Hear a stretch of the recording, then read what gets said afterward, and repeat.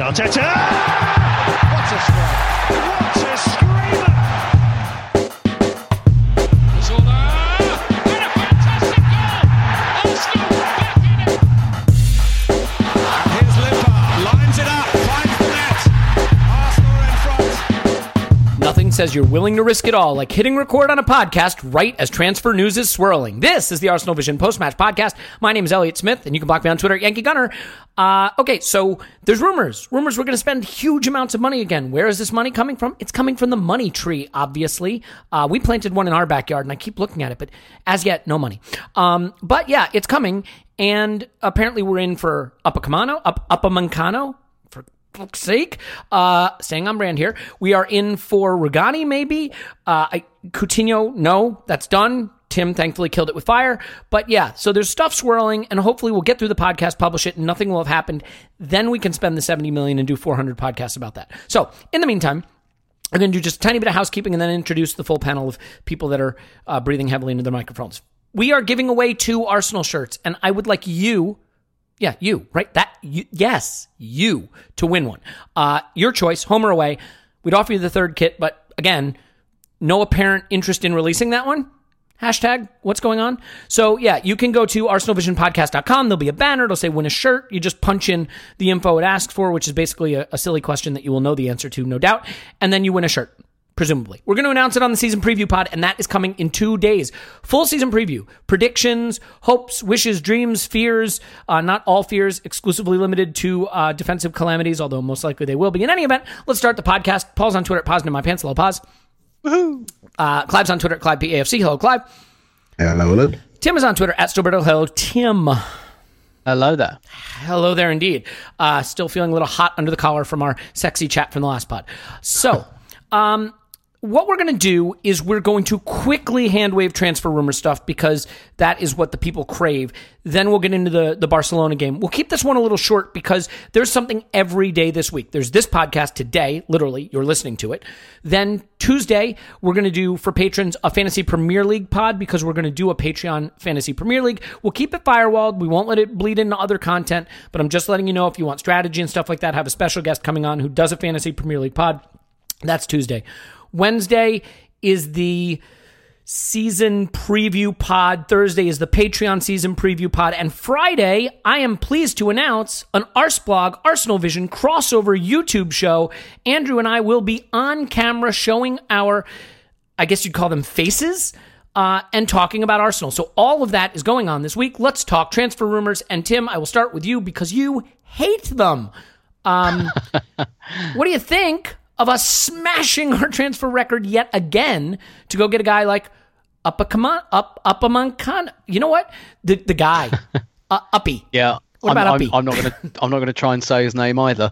I think first of all, I'm delighted this has happened on the day that I published a piece about how bad the market is for centre halves at the moment. Well, you're kind of right because they want what, 90 million or something. Exactly. That's exactly my point. You know, United were quoted 80 million for Harry Maguire last summer. They said no, and then they've come back a year later. You know, presumably they've looked around a bit and gone, yeah, no, you're the only one here, aren't you? Let's do it. We've got a deal. So yeah, it's. I mean, I'm not massively surprised. His name has been mentioned quite a bit over the last kind of couple of years, and I imagine what they've done is they've been trying to make a bit of a list of the centre halves all summer, and his name's been on there, but probably under the too expensive kind of column. But now there's a couple of days to go. They've gone, oh shit, we've got to do something. So all the kind of slightly imperfect options, either your loan deals or you're far too expensive and more than we can afford, that's the territory we're probably in for the next couple of days. So I think it's interesting. I don't know if we've got enough time to do a deal of that size, particularly when Leipzig don't seem to particularly want to sell. But, you know, we did some business with them in January with Emil Smith-Rowe on loan. And maybe that's how we'll try and tempt them. I suspect it will be. I suspect we'll say, you're a German club, right? You like young English talent, right? We've got lots of it. We can send your way. We also have German international center backs we can send the other way, Tim. Well, that's the thing. They probably know them too well. But yeah, I'm not hugely surprised. I think it's quite obvious. We really, really need a centre half, and they're probably in panic stations. Yeah, I mean, it wouldn't surprise me if they are. I think it's become pretty clear what the situation is. I'm sure this presages a move for Koscielny out of the club. They're probably trying to move Mustafi, and they realize that if both of those things happen, a defender has to come in. Clive, let me ask you this. I mean, you had tweeted that we should move on from our interest in Tierney, or at least consider it if he's injured. Now, I'm really torn on this, because on the one hand, I've seen plenty of us buying broken players and would be fine with us avoiding it. On the other hand, if you're buying a Kieran Tierney, you're doing it because presumably you think he is a long-term solution at a position, and if he can't play till October or November, that's not a reason to abandon your strategy for the next 4 or 5 seasons. So help me make sense of my conflicting feelings about Kieran Tierney continuing to be a target in light of his injury situation. I have conflicting feelings too, and my tweets are really around highlighting the risk associated with him. Right, so he's a young player that's been a young superstar at Celtic for a few years, and they have overplayed him. Simple as that. And he has got wear and tear injuries, and he's had them for a little while. He's had wear and tear injuries in a league that's not as intense as ours, in a league where Celtic have the ball a lot of the time. So that's a concern. So it's just risk management. That concerns me. The fact he can't even pass medical right now is an issue. When he kicks the ball, he's in pain. That just sort of concerns me a little bit. And also concerns me the way we're being bullied on price. I'm thinking, we're being bullied on price? You've got an injured player here who's got a track record of injury. We should be getting a discount.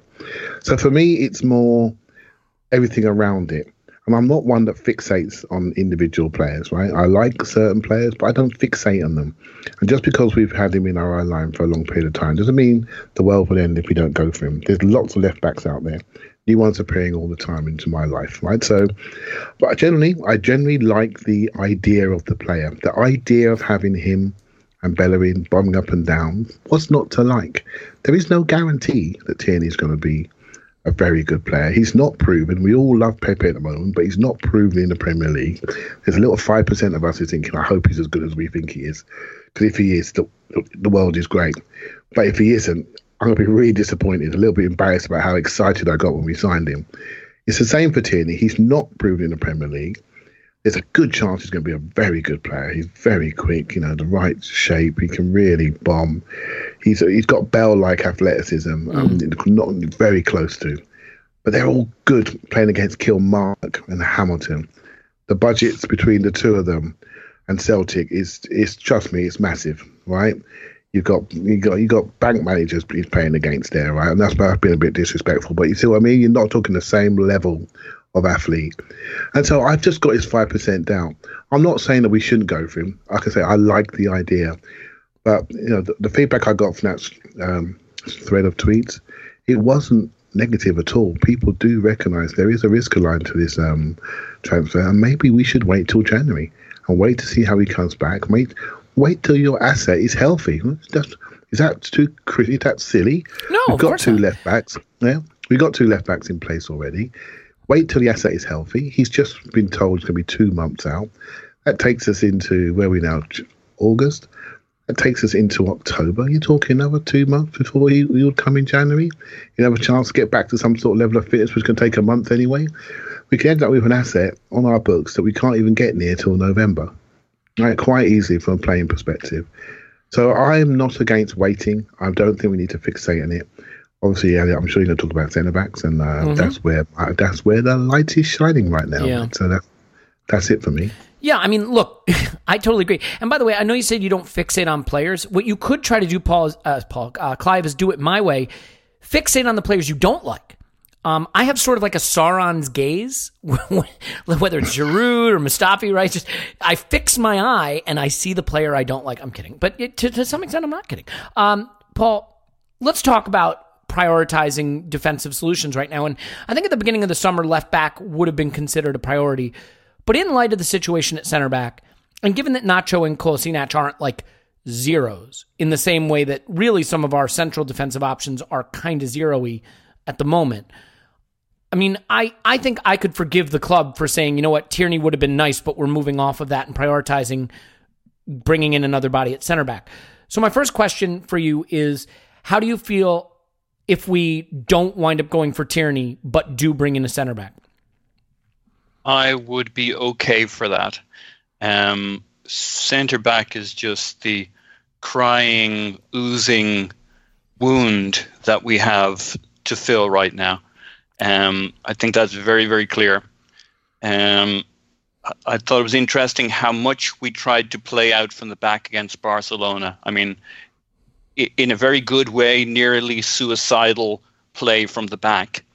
And that says to me that we're looking at playing at a higher level from the back out. Now, that's not just down to the centre backs, but that's a limit on what we can do as a club in terms of style of play and style of attack. And it led to some catastrophic moments during the game. It led to some extremely exciting passages of play up and down the pitch where we counter-attacked the shit out of them. And we have a team set up to counter-attack, but you've got to be able to play out from the back. The good news is the big rumours this week look like they're all around centre-backs, and it doesn't look like they're totally made up. So that seems to be where our activity and our focus is. But if we didn't have Tierney, I think we've been a bit harsh on Kolasinac, you in particular, Elliot, in that he had a period last season where he was actually pretty good at the old cutbacks. And I just wonder if what happened later on in the season as everybody got tired is they had pretty much figured out that our threat came down the left wing. And if they stopped Iwobi and Kolasinac to some extent, we weren't getting enough players into the box. And I wonder if he'll look a little better with, say, attackers coming in off that left wing, whether it's, I don't know who we'll put there, whether it's Martinelli, Reece Nelson, Iwobi, but on the other side we've got Pepe, like pulling the flies to, no, we can't use that analogy, bees to pollen, is going to give Iwobi, it's going to give Kolasinac, it's going to give whoever we play out on the left wing for overlaps, put a whole bunch of life into them we haven't seen. I wouldn't like to resurrect Nacho's career too much, but he's actually looked pretty good in pre-season, livelier than he did for chunks of last year. And maybe there was a big kind of getting back to full fitness issue there. Of course, he could, at his age, he could get injured again.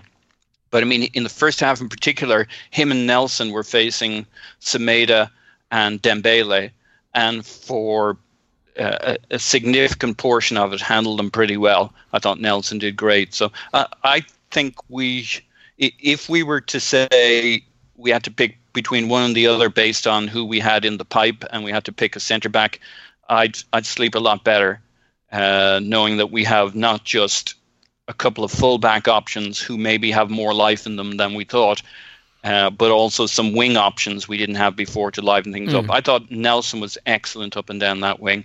And if you put Martinelli on that side with his work rate, they'll help out a hell of a lot. They'll get a lot more help than they got last year, I think. Yeah, we might be getting a little ahead of ourselves in terms of how much usage players like that are actually going to get during the season. We know that preseason is difficult to extrapolate from in terms of what the information you've been provided with means in terms of its ramifications for the actual season. I think in terms of not rating Kolasinac, look, Kolasinac has some very good qualities. I think even Emery has said they've been trying to work on him defending in a back four. I don't think he's a fullback in a back four, and that is sort of borne out by the fact that when we played back four this summer, well, granted, Kolasinac hasn't really been with the team, but Nacho is the guy who's played. And I think that there's a reason for that, because he is the one who is a more adept fullback, but he's aging and he can't get up and down the pitch the same way. So left back is an issue. It's not as much of an issue as center back. And Tim, we'll finish this part of the conversation just by saying this. There was an interesting chat going on in the Discord about what we'd be willing to spend. What should we be willing to spend on someone like Upamecano? No, that's not it. It's the other one. Upamecano. That's the one. It's going to go on like this. Gosh, now I don't want us to sign him just so I don't have to say his name anymore.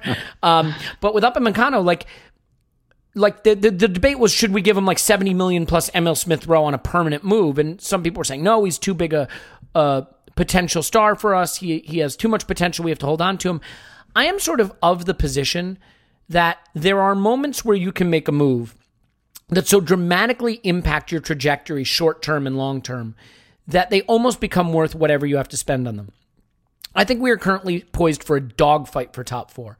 I think if we brought in a competent to above competent center back, we become odds on to finish top four. I really think we would have the strongest non-top two squad at that point, and a squad really prepared to stake a claim to the top four pretty comfortably.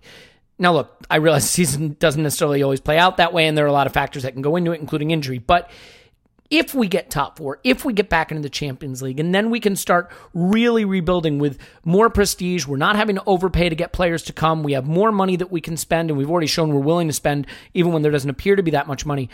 Do you think that adding a quality center back can have a big enough impact on our trajectory that even sort of, quote, overspending or overutilizing assets to get one would be worth the return?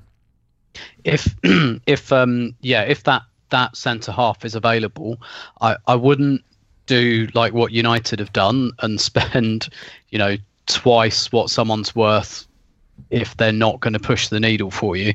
I mean, I think it's fairly, you can draw a little line through like transformative centre half signings in Premier League history, and you look at us getting Sol Campbell, you look at Man United getting Rio Ferdinand, just an absolute lock. At that point, they'd lost Jaap Stam. They had a year of Laurent Blanc. They needed a top quality centre half. They went out and got one of the best out there for, at the time, £30 million, which probably in this market represents, over 100 million. But it was an absolute lock. And to be honest, I didn't think Van Dijk was a lock when Liverpool got him. But yeah, I think, if Liverpool, for some mad reason, were open to selling Van Dijk this summer, how much do you think he'd go for? I think they'd double their money easily if they sold him now. So you can say that's a success. And yeah, I think we've reached a stage where we are crying out for that kind of, that level of reinforcement, because, Sol Campbell was the replacement for Tony Adams. We really needed someone at that point. I guess you can say Koscielny and Mertesacker between them, not on Sol Campbell or Tony Adams level, but good. And now we've lost both of them and not really replaced them. So we really need to push the level up again. So in one respect, yes, if our fairy godmother centre half is out there, because what we're effectively doing with this bid is, people are kind of scoffing at the 45 million. Just because we're spending all this money, it doesn't mean that that's our transfer kitty. It means that we're going into the overdraft, and that's going to have an impact on how much we have to spend next summer, et cetera, et cetera. Like I said on the last pod, we're throwing the shirt and the watch on the poker table here a bit. But if you've got, for a centre half that we were pretty convinced would turn our defence around long term, yeah, I'd do that. I'd go into, I'd dip into the overdraft for that. It's like if your boiler breaks in the middle of winter, right, and you have to get a new one and it costs £3,000, you do it, don't you? Because you can't not have central heating in the middle of December. And I think this is kind of similar, but by the same token, I don't really know anything about this Leipzig defender whose name I'm not going to try and say, so I don't it's know easy. if it's he falls into... Upamecano. What's so hard about that? There's no N in there. Upamecano. That's what I said. I don't know where you heard me. Jesus Christ! I can't listen to it anymore. If he's that guy, yeah, I'm happy to dip our fingers in the till a bit for it. If he's a 30 million defender we're paying 70 million for, no.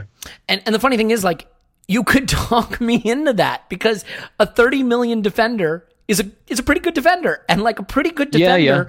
Yeah. there is this whole thing, Tim. I think we have almost over-exaggerated, but I don't know if you can over-exaggerate the existential importance of getting back into the Champions League at the end of this season and not becoming generationally a Europa League team. I mean, of course. Are we overstating it, or is it really that important? I mean, it is, but like what we've also got to look at is that last summer we bought a new goalkeeper, we upgraded there. We did buy a centre half, and I think we upgraded. If we take into account that Socrates, were it not for Holding's injury, would have been the replacement for Mustafi, that's an upgrade. We got Lucas Torreira in central midfield as our defensive midfielder. That's an upgrade. Like we did a lot of defensive upgrading, and we even got back up for Bellerin. We got like an experienced Juventus right back. So we did actually buy some good defensive players last summer, and you can argue maybe this was down to other things a little bit, or maybe down to injuries in the back line, but it didn't really improve us. Like, I think there's an argument that we just, because of the type of team we are, we need that Sol Campbell, we need that Virgil van Dijk type signing, and really anything less is just going to get sucked into the vortex that is being a defender at Arsenal, which is a bit like being a chicken at KFC. Yeah, which I don't know if our defenders are quite so delicious, but they are certainly quite as vulnerable. Yeah, they're certainly as bad for your stomach. Yeah, no kidding. Well, with that having been said, let's move on from the transfer rumors and talk about some actual football. And again, we'll keep it light today because we have a whole season preview coming up where we'll talk about the summer as a whole and what we're expecting going forward this season. But Clive, this was a fun game, I thought. I really actually quite enjoyed it. I thought for large stretches of the game, we looked like we absolutely belonged on that pitch with what was a very strong Barcelona team, despite them not having the Argentinian guy, whose name I can't pronounce. Is it Messiah? Anyway, I think there's a couple of players we can sort of focus on and a couple things from this game that are interesting. And one that I want to talk to you about in specifics is Maitland-Niles. As much as we focused on left back and center back, why not focus on the other weakness in the team, which is right back? Bellerin is not back yet. We don't know what shape he'll be in when he comes back and whether he'll be able to avoid those seemingly unavoidable niggles that you pick up after a long-term injury. And that means it's Jenkinson or Maitland-Niles mostly for right back. And Maitland-Niles is a player that just confounds me because there are moments where he is so smooth on the ball, so silky, great touch, can pass, can run, can drive past a man. And then there are other times where he's so casual and can do something that no professional footballer should do. So I'm curious to get your take on his performance overall and your feeling about his readiness to start the season as our right back. Yeah, I don't see what the debate is. I really don't. And I'm not just... he's a player that I like, but I do recognise his weakness. He has moments where he goes dark. He literally freezes on the ball and you wonder what's happening. But I think that's just concentration. It's not talent. Right, so we're concerned about Mustafi's talent, his ability to run, jump, and make decisions. We talk about a youngish player with concentration issues. That's two different things. I watched that game last night, watched the whole game, and I thought in the first half he was our best player. I thought the way he sold him, Clive, at the end of the first half for about 80 million, couldn't we? If you'd have asked Barcelona right now, which one of our defenders do you want to buy? Well, I mean, that's a loaded question. He was superb in the first half. I'm very serious about this. I'm really... No, I thought he was excellent. I'm just saying which one of our defenders is... so disappointed in people judging on outcomes rather than source. Right, we made changes at half-time which took away our ability to transition. We played a lot deeper. We had the Alamo for like 15, 20 minutes where our heads were getting spun off. And we just come out of it. But maybe the byproduct of that was a little bit of tiredness in pre-season, a little bit of dead feet, a little bit of I'm going to pass it back to goalkeeper and the goalkeeper's moved and the picture's changed, lack of communication, the sort of stuff that happens in pre-season. It's as simple as that. And then people are going to say, yeah, but he gave a penalty away in the Europa League final. Well, Giroud stopped still, stuck his backside into him, went forward, got a penalty. Experience versus inexperience. Right? It doesn't mean he's a bad player. I don't think there's anything to see here. In fact, I was just about, I actually said before that he's playing brilliant. I think he's improving at a rapid rate. And everyone's got this nostalgic view of Bellerin, by the way, who I like, who's been a major offensive player for us. But by the way, it's only a year and a half ago people were killing him. And I don't remember him being a stellar defender on the back post. I don't remember him being an absolutely brilliant one-on-one defender. He's a progressive stealer, transition footballer that's brilliant when we're on the move, and he steals it like Clichy used to. As he moves as the ball's travelling towards him, and he drives. He drives out there. He's got unbelievable fitness and a repeat sprint ability. But we're not talking about a rock solid defender here. We're talking about classic modern wing back, go forward fullback. That's what it is today. So I do think the two of them is a brilliant combination. I felt that we've overpaid Bellerin in the past, and I do honestly believe that's indirectly caused his injury, because we've been over-reliant on him for far too long, which means Maitland-Niles is a very important player for this squad. And in modern football, where fullbacks are under a lot of stress, do lots of running more than anybody else, I feel he's equally as important as Bellerin, and to allow Bellerin to develop back at the right sort of pace. And for Arsenal, when they play Maitland-Niles, their style doesn't change, unlike on the other side of the pitch where we can barely put Kalashnik as a fullback because we're not sure what we're going to get. Yeah. So I do think it's very important that we don't slaughter this player because he made a mistake in pre-season. I think it's really important we're better than that. Because I think he's going to be very, very important to our club going forward. And I'm starting to believe, actually, you really are a fullback stroke right wing back. This is what you are. You are no longer a centre midfielder, because I've got nothing to judge it on any longer, because you've been at fullback so long. Left side or right side. People saying put him in centre midfield. What are they basing that on? Because what I'm seeing is somebody that really get comfortable on that right side. It's the burst. It's the ability to carry the ball. I mean, he can dribble a man and burst forward, and that's something that we've lacked in midfield. He's a good stand-up tackler, which I think, again, is something that in midfield is very helpful.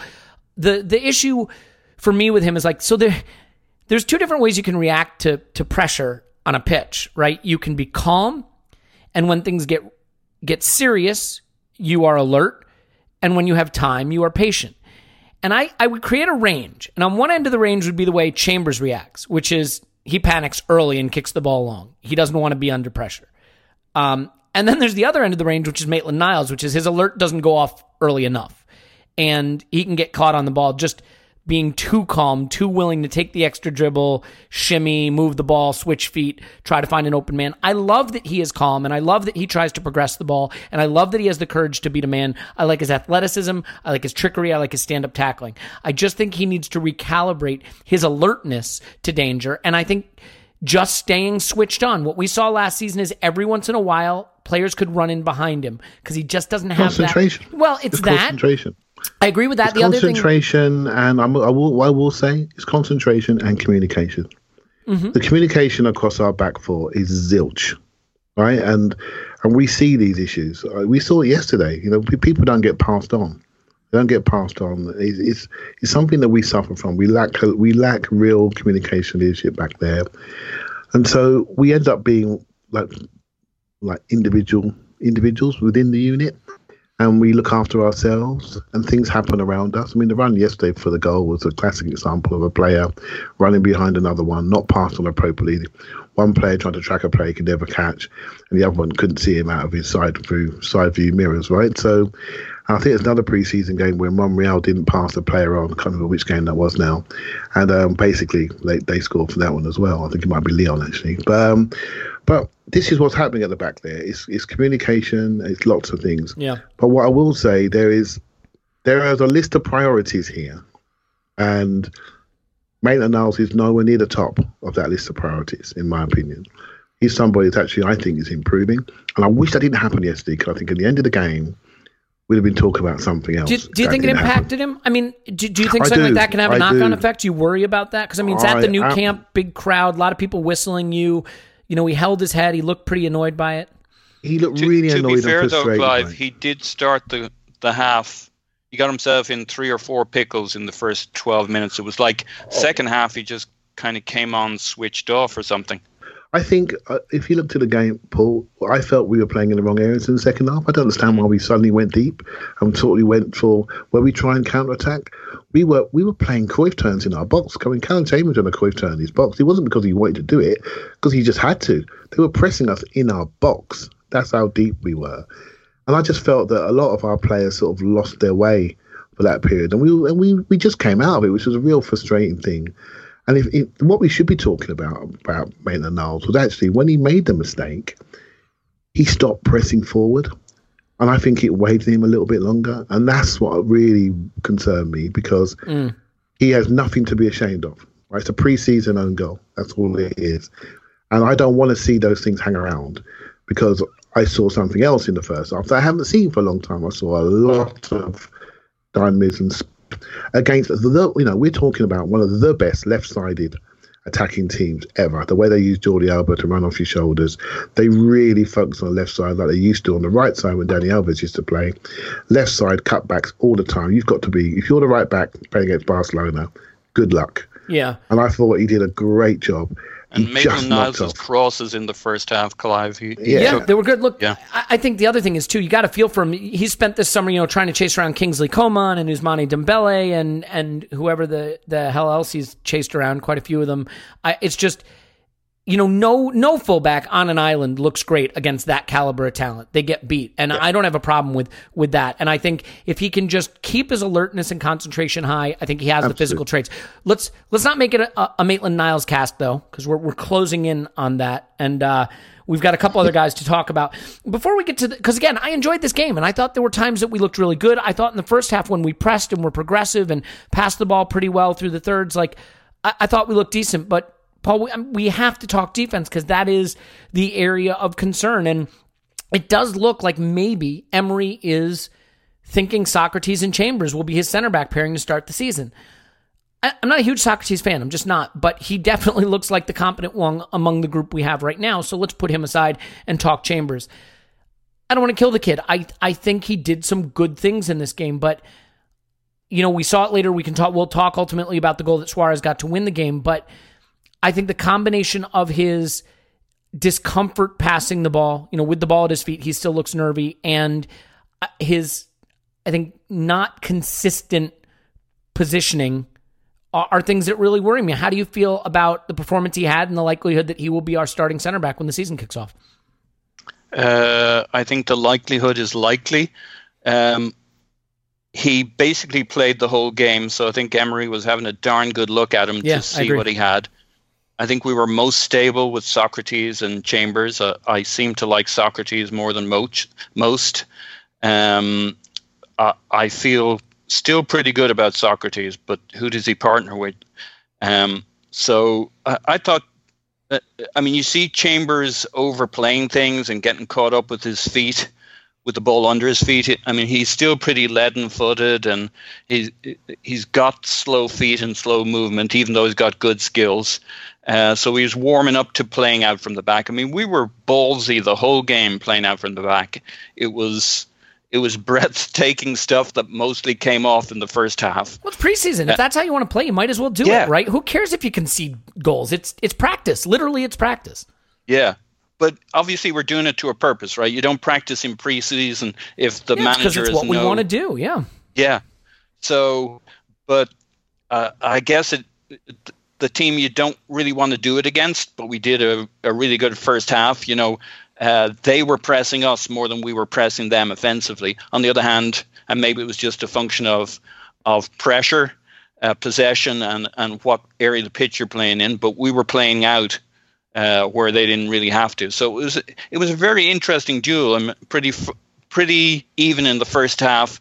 And when we had to go back at them late in the second half with Ceballos on the pitch, etc., that was a really good representation of us playing up and forward.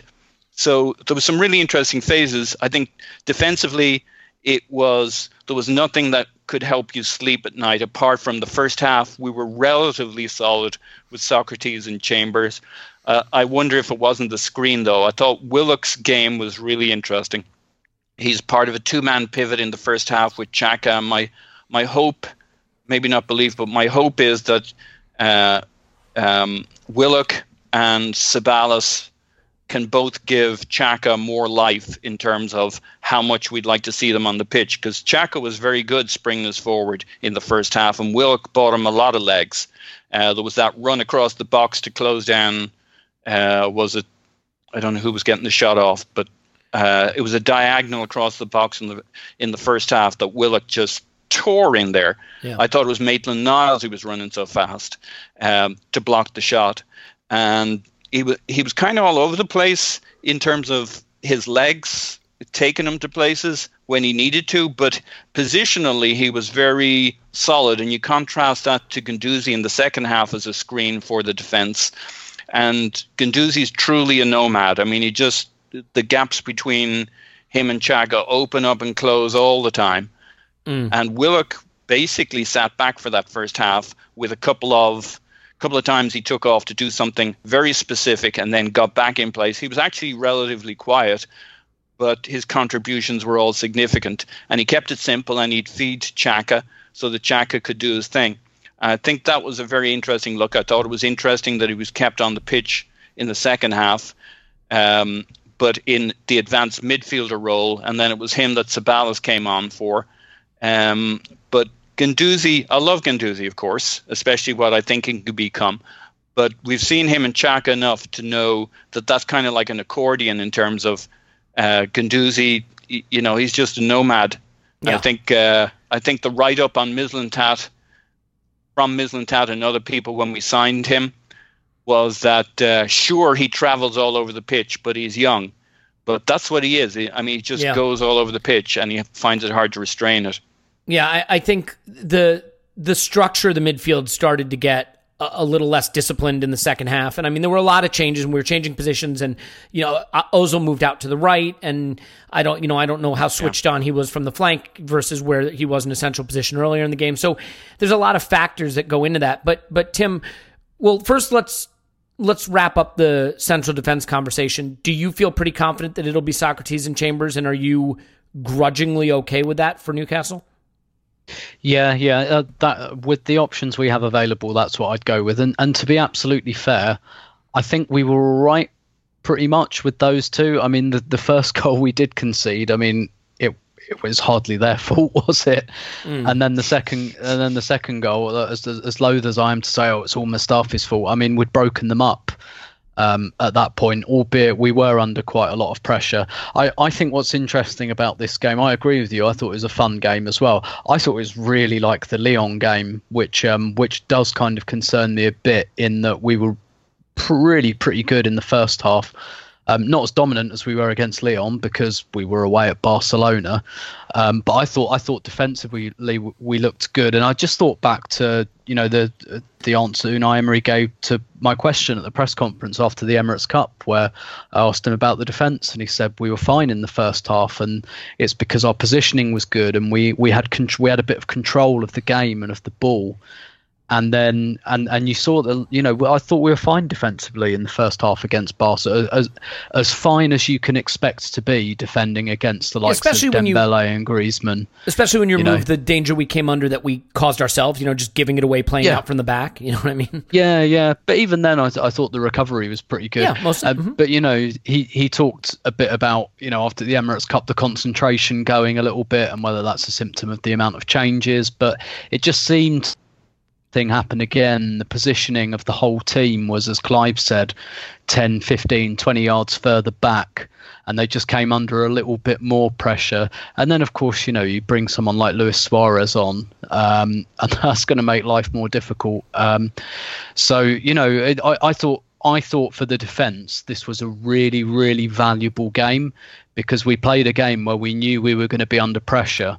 And what we're trying to do, basically, is see if Chambers and Sokratis, that they're going to have to play against Newcastle, because even if we're signing a centre-back as we speak, that centre-back is not going to be ready for Sunday. So what we need some indication of whether those two can form a partnership, and what better way to test that than to give them 90 minutes away at Barcelona in the new camp. So I thought it was very valuable in that respect. I thought they did pretty much okay, and the problems we ran into weren't really of their making. Although I do take your point on Chambers. I think he was harried, and he panicked. I'm not convinced Newcastle will do that quite as much. And the other thing about playing Barcelona as well, why it's the ideal friendly, I think, to have at this stage of pre-season. It's not so much Barca's technical level that gets me when I watch them. It's their physical level. Like, they hound you. They absolutely hound you. Even in this friendly, Dembele and Griezmann were absolutely all over our centre halves in a way that I think is only remotely matched by like Tottenham, Liverpool and City in the Premier League. And that was just a friendly. So I think, Emery always talks about we have more information.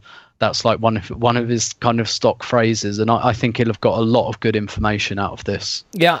So let me ask you this. I mean, to me, I look at our defending this way.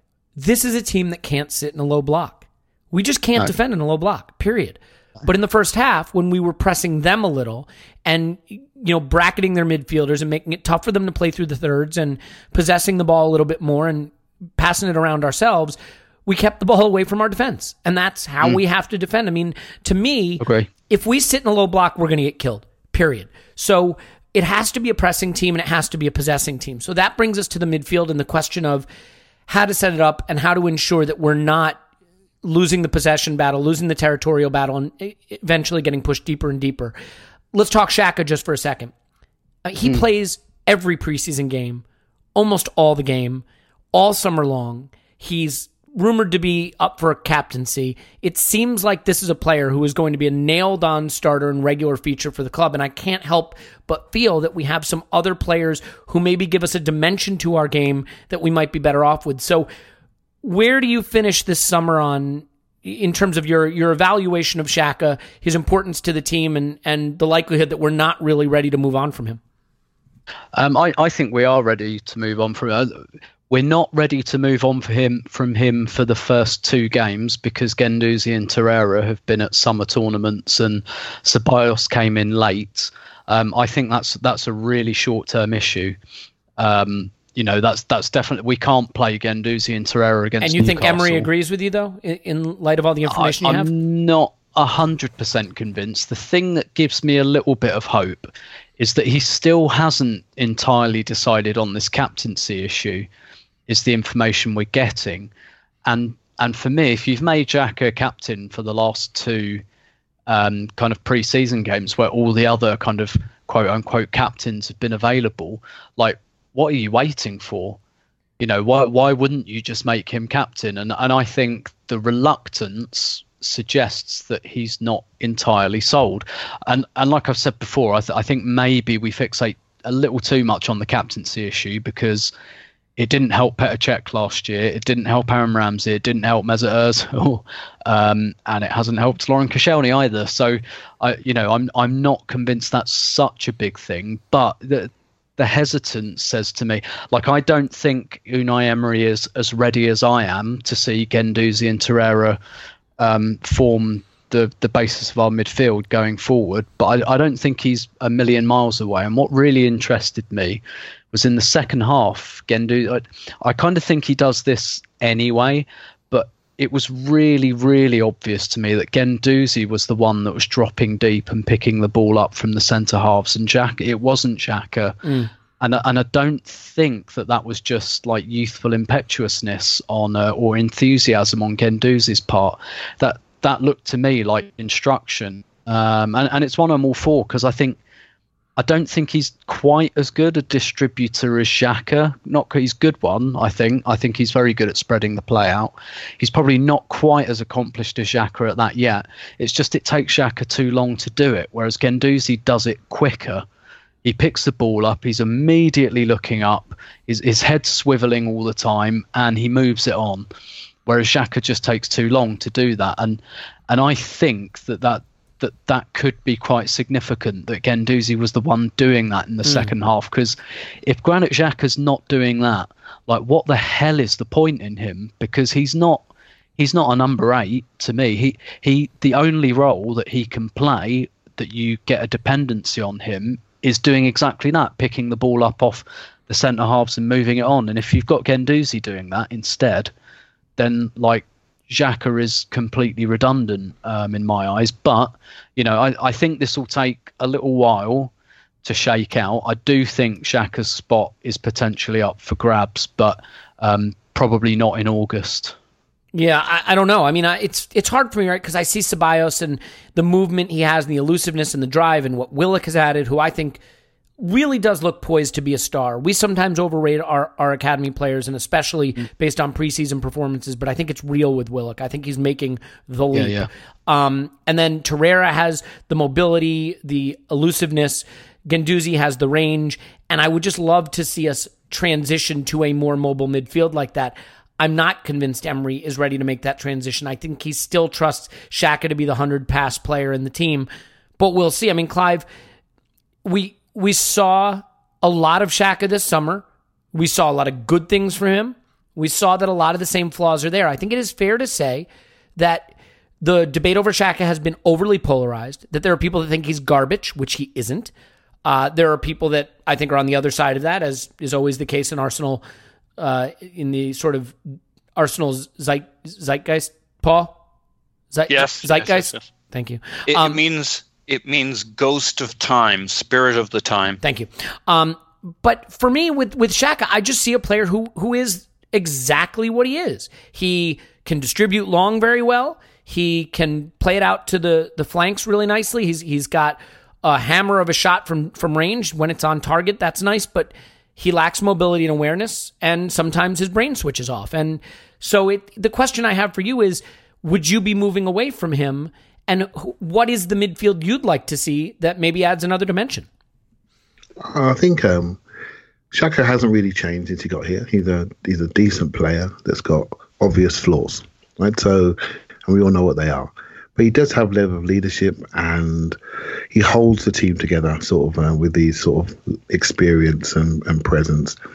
He doesn't mean he's beyond mistake, because we all know what his mistakes are. He takes a while to get it onto that left foot. He can get his head down. He can get pressed. He can get dispossessed.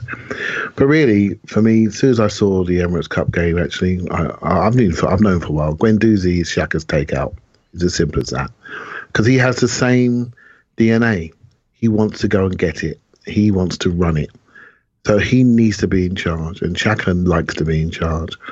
And so you've got two alphas playing in that same position. Now, it can work up to a point, but they're both sort of one pace, although I think Guendouzi is showing a little bit more of a step this year.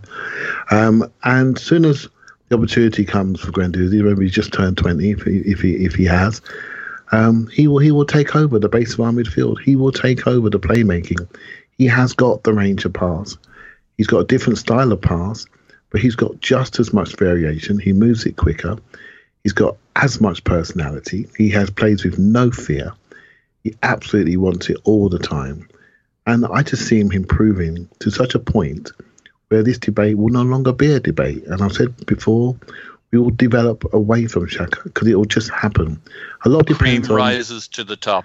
Yeah, let it happen. Just relax. Let it happen. We haven't got to pick the team in August. Let me just back up for a second. Relax. Yeah. What could you define it? Is it a synonym? Yeah. What do you have? What is that? We must stop doing this, right? We mustn't pick the team in August, right? Because the real crunch months come after Christmas, right? So that's what we need to be thinking about. We've got Joe Willock. It's great that we've got this. And I've said it before online. We've got a young team developing beneath the team. There are 3 or 4 players that really do represent the past, and they are going. They are being developed past. There are people pushing them for their places. And you could say Koscielny represents the past, Mustafi, Xhaka, Ozil, and maybe up to a point, although it's slightly unfair, Mkhitaryan.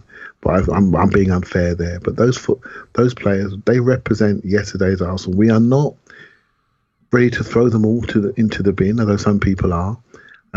But we're already moving away from them. And some of these new signings and young players coming forward show you what could happen. But they're not ready yet. There's pre-season football, and then the real ball comes out of the weekend, where points really do matter. And in pre-season, some younger players really show because they're naturally fitter. And the older players are a bit cute about how they peak, right? So just be aware this is just a preview to what could happen.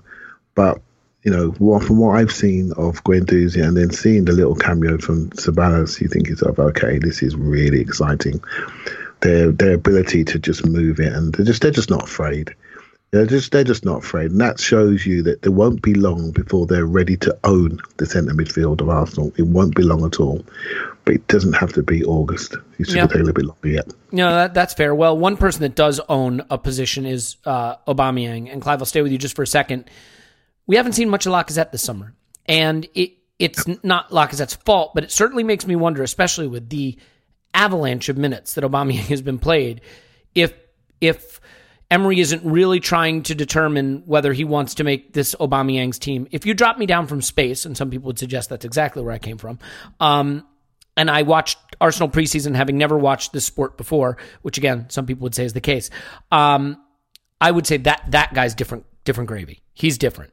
He looks so much better than everybody on the pitch this summer. He's just absolutely standing out. And when he is on like this, you think that he can be the difference between this team being good and being special. I'm curious if you think the way he's played this summer, and once again, the way he looked in this game, the way he took his goal, which was breathtaking.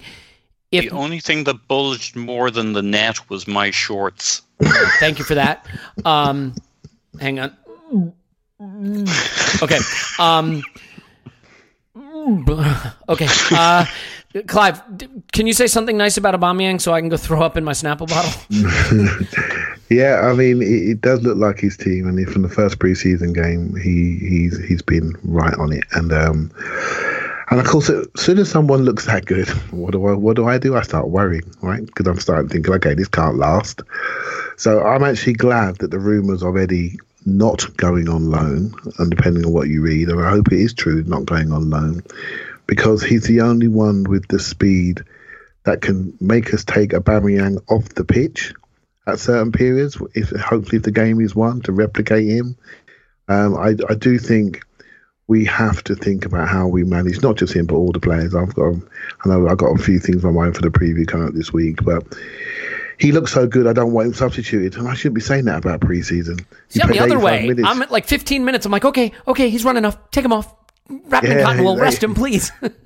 85 minutes he played. Yeah, him and Socrates. They're the two irreplaceables at the moment. They're just too valuable, right? So, and they're playing too much, and we're getting away with it. Like I said, we don't know what, he's obviously took a bit of a whack.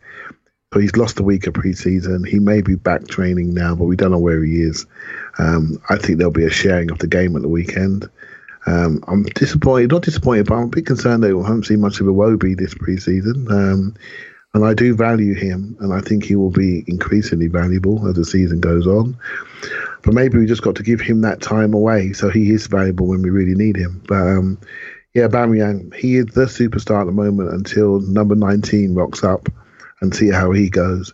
But the team belongs to Aubameyang, and he is showing it at the highest of levels, and he looks very comfortable.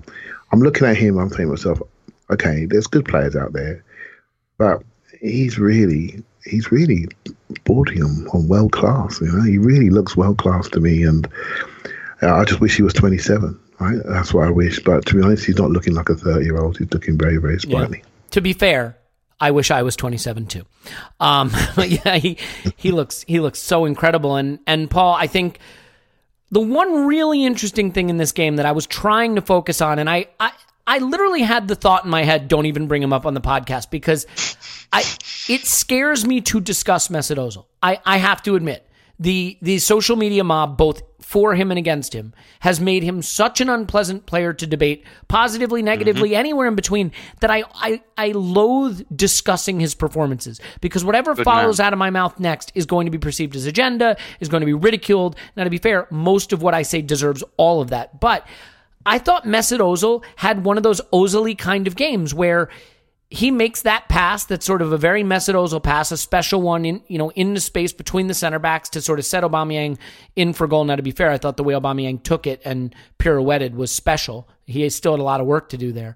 But he also had moments where we were on the counter and the ball didn't leave his feet as quickly as I'd like. He did have moments where he made really nice runs on the counter, and Reece Nelson, I think it was, kind of failed to spot him, and Ozil had a few unhappy glances with the young man. So I'd rather get you in trouble than get me in trouble. Yeah. How do you feel about Mesut Ozil's performance? And especially in light of the fact that in the 4-2-3-1, we can see him playing as the 10 behind the striker, but in a 4-3-3, it's harder to find a spot for him. So has he made an argument this summer and maybe in this game for an inclusion to start the season? Yes. So I thought he was good in the first half. Sure, there was the, I guess you would say, Aubameyang made his assist look world class with the turn and the shot that made the net bulge, and the only thing that made but I actually thought Ozil was working his socks off pretty much the whole first half. In particular, what you'd see is he'd drop into the left back position to pick up the ball and help us build play up the pitch. So I actually thought he was pretty influential in the first half. I mean, he's never super high touch, and even in the first half, he tended to slow us down at times before speeding us up. So he does like to go down and up through the gears. Ceballos is a guy who just likes trying to find the fifth, the sixth, the seventh gear, but Ozil kind of uses that up and down thing in terms of tempo. And when he's not really feeling it, or he's out of form, or he's in a bit of a funk in a season, we mainly see him in the lower gears, and it's frustrating. But I think he's on it at the moment. I think the second half is more the case for, I don't think he did anything wrong. It was over on the right-hand side, basically, covering Maitland-Niles, and I think he worked fairly hard, but it's Ozil, so it wasn't exactly getting the most out of him. It was more, hey, there's only so many people we're taking off the pitch and you're not the guy, so we left him on.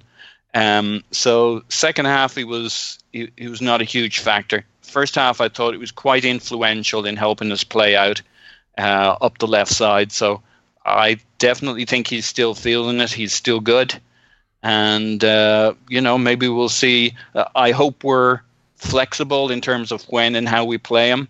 The first half against Barca was kind of, you could say it was 4-2-3-1, but we saw so little of the ball. We were basically sitting in a 4-4-2 with Ozil and Aubameyang, the two up front, but Ozil taking liberties to drop very deep right beside Xhaka or whoever down in that bottom corner to play it out. So it was an interesting look. I don't know we'll play too many teams where we're forced into that shape for a whole half.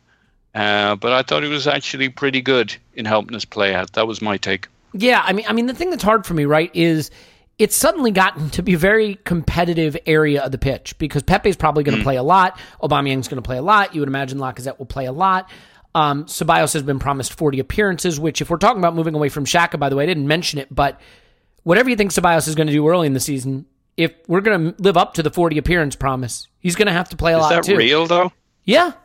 I mean, that's been widely... Anybody want to refute that? That's been widely reported. Anybody? I've read 30 as well. So 40 is a lot, mate. But I've read 30 as well. But I've also read 40, so it depends what you want to believe. Let's put it this way. I don't believe it, but I don't have any evidence. I just don't believe you can do that in a team.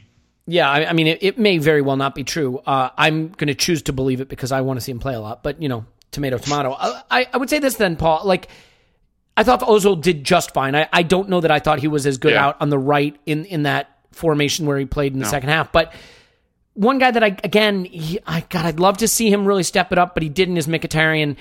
The ball's just getting away from him too easily. It's not coming off for him. If there is a position that could be had in this team, I would think it's kind of on the left wing in a 4-3-3 or 4-2-3-1. If Aubameyang and Lacazette don't both start, then that's the position where there's an opportunity.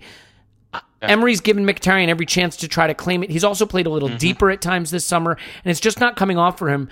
Do you think it's just as simple as the decline is starting to set in? I mean, this is a player who's at the end of his prime. Yeah, I mean, if you just judge it on chances this preseason, you say Emery's really gearing up to use the guy. And I do like Mkhitaryan. I'm a bit defensive of him, but man, I scarred this game, and he was dog shit. He gave no passes came off. He gave everything away. I mean, he's a bit Ramsey-esque in that he'll try 50-50 balls all day long. And on a good day, he ends up in 60 or 70%. Paul, there was one counterattack where we had, I think, a 3-on-2, really good positions, and he literally just fell down. Like he just fell over and the ball went he to was the caught defender. between choices as to where he was going to put the ball. And I thought about first reaction to that was, oh, well, people fall. And actually, that's more a guy who doesn't know what he's going to do with the ball. So his feet doesn't know what to do next. Yeah, it's also how we wound up giving away a penalty to Birmingham at home last season. I mean, not with the falling, but blowing an easy counterattack. Yeah. Yeah. So this was kind of falling off a cliff for him. And he's been getting quite a bit of criticism. But I thought I like the guy, and it hurts me to say he was dog shit in this. But I mean, he still got quite a few minutes, but that's a spot up for grabs. The only thing you'd say about Mkhitaryan is he started really slow last preseason too, so he might be the one who benefits from the you totally ignore preseason. Yeah, that's actually a really fair point. The older you are, the more preseason is just about getting your breath, than your game coming off. So an asterisk against his preseason in that it might just be him getting all the bad passes out of his system, but he was literally a net minus, I thought, especially in the first half. So I would not, Martinelli and Saka came on wide in the second half, Nelson in the first half, and they just gave us so much more than Mkhitaryan did. Yeah, and I mean, it seems like Emery wants to trust Mkhitaryan based on his usage this summer, but he certainly hasn't rewarded him with any performances that suggest he's ready to step it up. So we'll have to see what happens. Yeah. Tim, let's do a quick whip around before we say goodbye of the young players that did get in on this game. I mean, Martinelli played and was interesting. Saka came on and had a little bit of an interesting cameo there. Nelson obviously played a lot of minutes. Any of the younger players finish their season emphatically for you in this game? Or their preseason?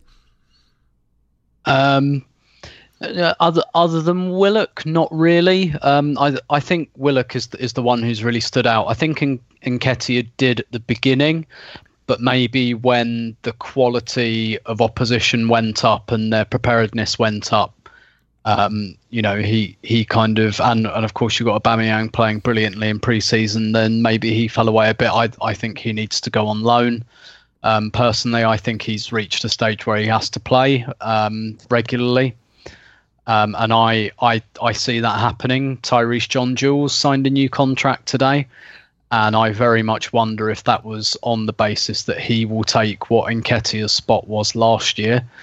But I was hugely impressed with Willock as I have been all pre-season. But I've been impressed with him in that Ramsey role all pre-season. I thought what was really interesting about him was that he's shown other strings to his bow, and he just looks like a really good kind of modern all-round midfielder who can play in that double pivot and can play ahead of it.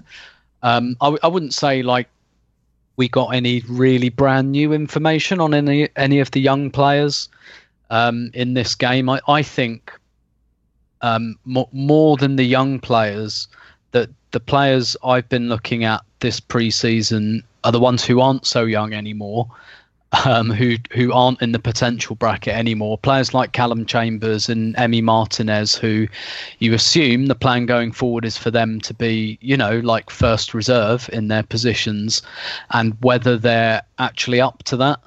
I haven't seen anything from Martinez to suggest he's not thus far, even though I see him as maybe a competent backup, but I'm not sure I see him really challenging Bernd Leno. But we've got so much shit to sort that it wasn't all going to get sorted this summer, and it's kind of fine parking that issue for a year. And yeah, I've really liked Saka. Nelson, I think there's his decision making and sometimes his touch is just a little bit off. He's got a touch of the Walcotts to me. Yeah, I agree with that. Mm-hmm. In some moves you think, oh, you've tripped over or you've run off without the ball, and then sometimes he pops up and he does something really that maybe that's who he is. Maybe he irons that out. I think that's the thing with some of the flaws we see in pre-season, a bit like Maitland-Niles and concentration and stuff. I'm never fully convinced that you properly iron that out in a player. I think it's just who you are as a person. Like I'm sure Maitland-Niles has watched himself and been coached many times and been told, right, don't relax too much sometimes. But it's like if that's you, that's you. You can't stop being you. And we're seeing this in more experienced players like Xhaka and Mustafi. You can't stop being who you are, and how your brain, how you act subconsciously. It's very, very difficult to change that.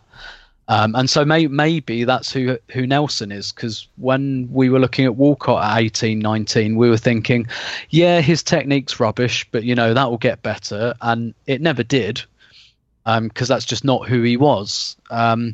So I think we've seen some really, really interesting stuff from our youngsters. Most of our youngsters, I think, have built a real case to be, at least valuable squad players. And then we've got some players in the middle, like Chambers, Martinez, who kind of, they've got something to prove yet, and they're not in the potential bracket anymore. And we're probably going to have to go with them this season. But, for those players, this is going to be a really big season, because hopefully this time next year, those are issues we'll be able to address, and we'll be able to look at players like Chambers and Martinez and say, yay or nay, effectively. So I think the preseason was more interesting for that level of player than for the younger players. Yeah, that's an interesting point. Before I finish off with Clive, let me just ask you this. I mean, as a Brazil watcher yourself, Gabriel Martinelli has played quite a bit this summer. We've seen a decent amount of him. Yep. I've been impressed with his directness. He's a very active player. He's energetic. He's tigerish, and when he gets the ball, he just wants to go forward.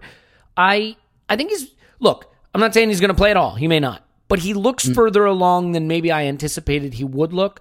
Is that a fair assessment? Yeah, I think so. I think he'll be in the Europa League squads, and he might not even start those games. But I think he'll definitely be a part of those squads, and we'll see him in the League Cup and stuff like that. The kind of, I guess, advantage he's got is that even though he's been playing at a low level, he's been playing men's football.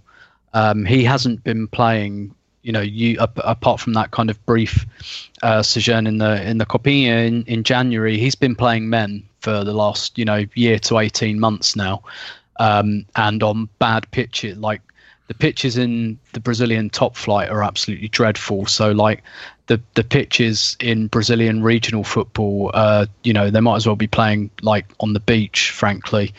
So he's got that to him. He's got that edge. He's got that guys playing for their rents, trying to kick his legs off. So I think maybe it stands to reason that he'll have some rough edges, but he's perhaps a little bit further along than some of our guys who've been playing, youth football in the space age, feng shui kind of environment of London Colney. Yes, well said. No, it's actually a really, really good point, because I think he shows that. He doesn't shy away from the challenge. He doesn't look lightweight at all. He has good drive and energy. His intensity is right. I like the player, and I think he certainly looks ready to contribute something.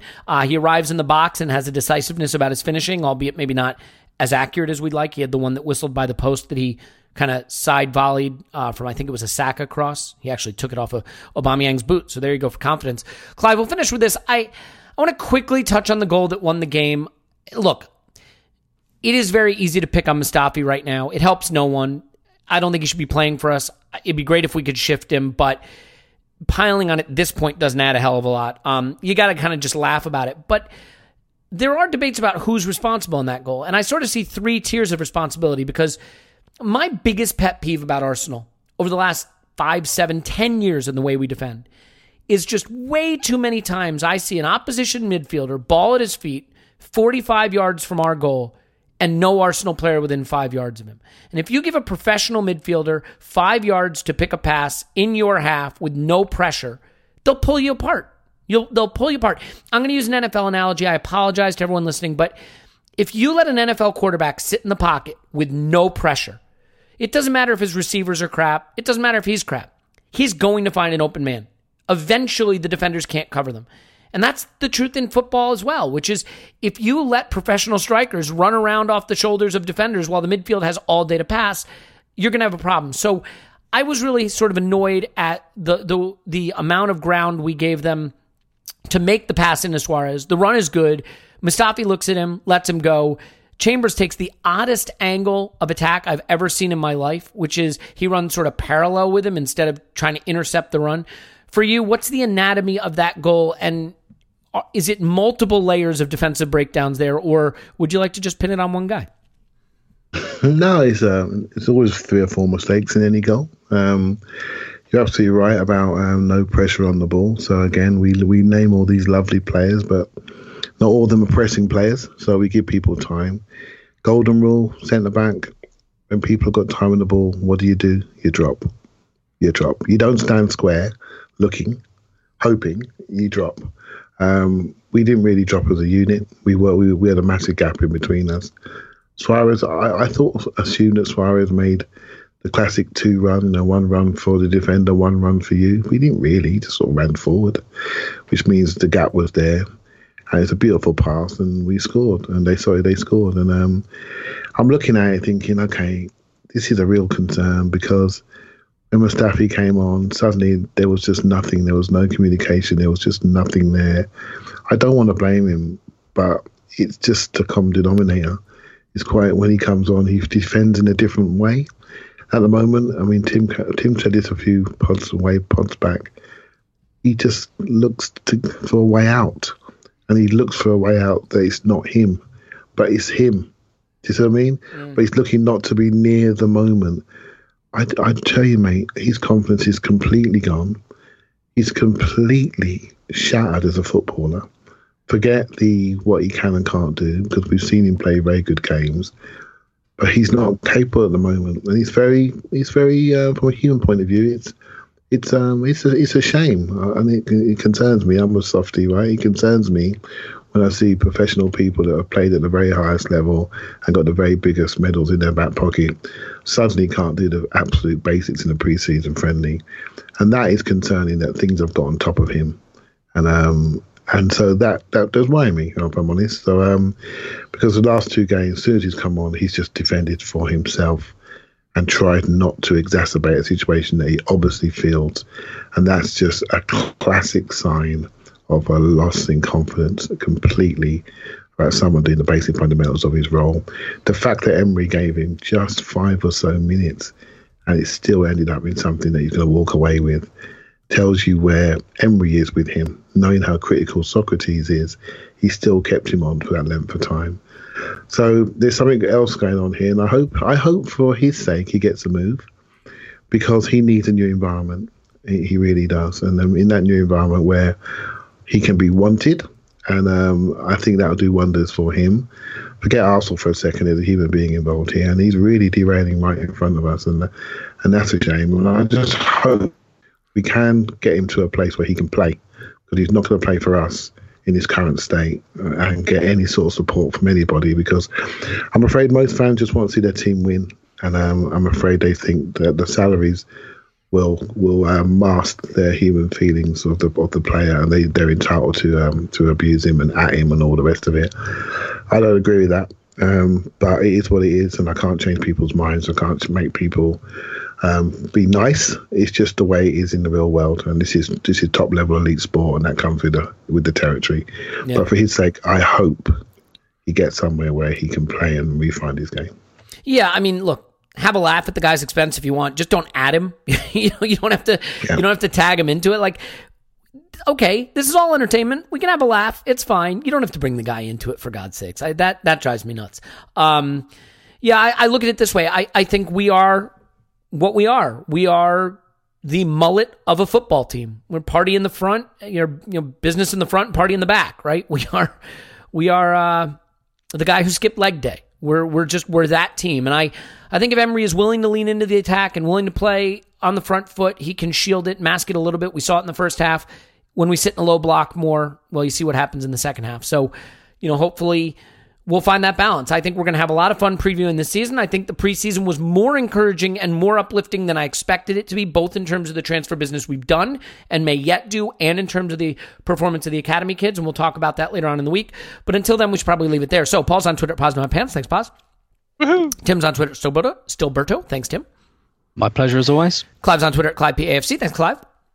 Thank you very much. My name's Elliot Smith. You can block me on Twitter at Yankee Gunner. Give us a 5-star review, please. And write nasty things about maybe Scott Maybe. He's going to be on our season preview as well. There'll be the YouTube show with Andrew from Arseblog. That's on Friday. There'll be the Fantasy Premier League pod for patrons tomorrow. Season preview Wednesday. Patreon preview Thursday. It's a week of content. And then, that's not even to mention all of the Tierney and Upamecano content after we sign both of them. So lots of fun stuff ahead. And you know what? I'm going to do it. Oh, I think his name is Ice Baby. I'll get it right before the season. But we will talk to you after Arsenal 10, Newcastle 9.